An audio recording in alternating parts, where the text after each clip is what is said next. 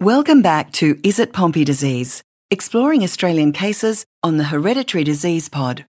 In this three-part instalment, neurologist and co-author of the current Pompe disease consensus recommendations, Professor Merilee Needham, illustrates the broad clinical spectrum of Pompe disease, a rare but treatable neuromuscular disorder.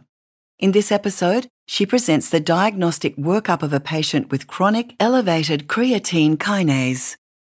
Case 2 is Mr. MP. This man presented at the age of 36 years old, and he initially presented with his GP with very non-specific symptoms of increasing fatigue, exercise intolerance, and shortness of breath on exertion. His GP ran a series of blood tests, and he was found to have an elevated CK on these blood tests, and then he was sent to us. So just looking at multiple studies that have been published from around the world, looking at the prevalence of Pompe's disease if you find hyperCKaemia on blood tests.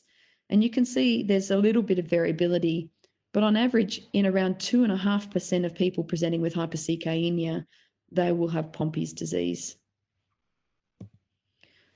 The converse of this is that 95% of patients with late onset Pompe's disease will have an elevated CK. So you'll pick up the vast majority with a CK screen, but not everybody.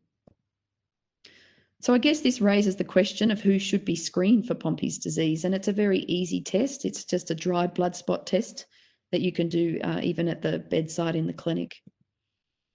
We're doing a current study in Australia looking to see if we can identify the prevalence of Pompe's disease in our population. So we're looking at all adult patients with either asymptomatic or paucisymptomatic hyperCKaemia, and we've defined that as more than 1.5 times the upper level of normal. We're also looking to see if we can identify a really useful diagnostic algorithm for patients with asymptomatic and paucisymptomatic hyperCKaemia, and in particular, what are the red flags clinically that would suggest that further investigation may be required. So what's my approach to hyperCKaemia at the moment? If there's an isolated reading of a CK that's more than 1.5 times the upper level of normal, and that's recognizing the fact that the normal range is really the median plus minus 2 standard deviations. So by definition, 5% of the normal population will rest outside the normal limits set for your population. The first thing I do is confirm a high CK about a month later, and I always ask my patients to avoid at least a few days, if not a week, of strenuous exercise. And by that, I mean heavy weight lifting kind of exercise with the eccentric muscle contraction that'll really drive the CK up.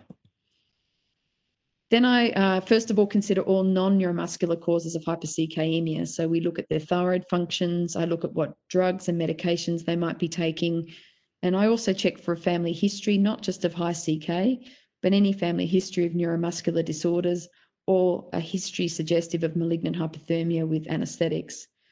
If there's any of these suggestions of a family history, I might go straight to genetic testing at that point.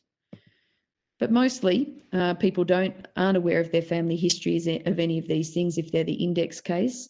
So the very next test I do is a Pompe's blood spot. And that's again because of the statistics from around the world that suggest that 2.5% of patients with a proven hyperCKaemia will end up having Pompe's disease. And again, it's a cheap and easy test to do, and it's a treatable disorder, so it's one we don't want to miss. If this is negative and the CK is more than 3 times the upper level of normal, I'd probably go straight to genetic testing at that point. And again, I use a targeted neuromuscular panel with next-gen sequencing. If it's between 1.5 and 3 times normal, if they're female, I might send them for a dystrophin MLPA to make sure they're not a carrier of a dystrophinopathy. If they're young, less than 25 years old, but they've only got a CK between 1.5 and 3 times, again, I'll go straight to genetic testing because they're much more likely statistically to have an inherited neuromuscular disorder. If there are symptoms suggestive of a metabolic muscle disease like exercise-induced pain or exercise intolerance, I might go on and do some metabolic testing. And in particular, I might do a fasting carnitine profile, or I might do a forearm test if I'm suspicious of McArdle's.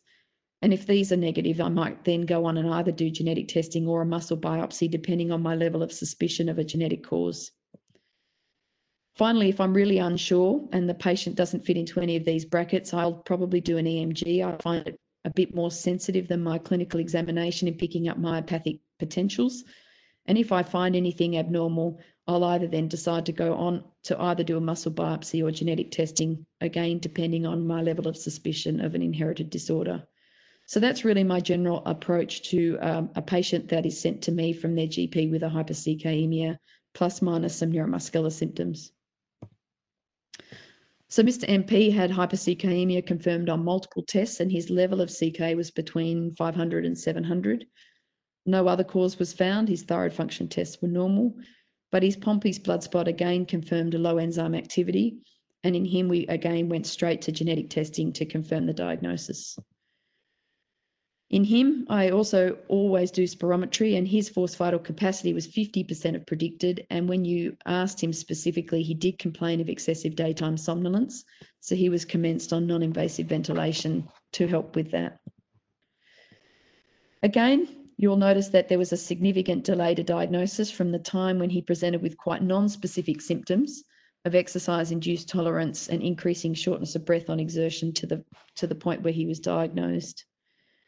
And again, another key lesson is the presentation of late onset Pompe's disease as hyperCKaemia. And just taking note that again, Pompe's disease probably accounts for about 2.5% of people who are found to be hyperCK on blood testing. So the take-home lesson in this case, I think, is just to remember in your workup of hyperCKaemia, I think to perform a Pompe's blood spot in all cases of hyperCKaemia. And in particular, if it's combined with any suggestion of respiratory muscle weakness or muscle limb girdle pattern weakness or axial muscle weakness, because that would further increase your suspicion for muscle disease like Pompe's disease. And again, we don't want to miss a treatable muscle disease. Thank you for joining us for this important case study example of Pompe disease. For more information about testing for Pompe disease, please visit sanofigenzymeonline.com.au/diagnostics. And don't forget to check the episode notes for resources, references and links. Please join us next time as we continue to examine Pompe disease and how it can be identified and diagnosed earlier using Australian case studies.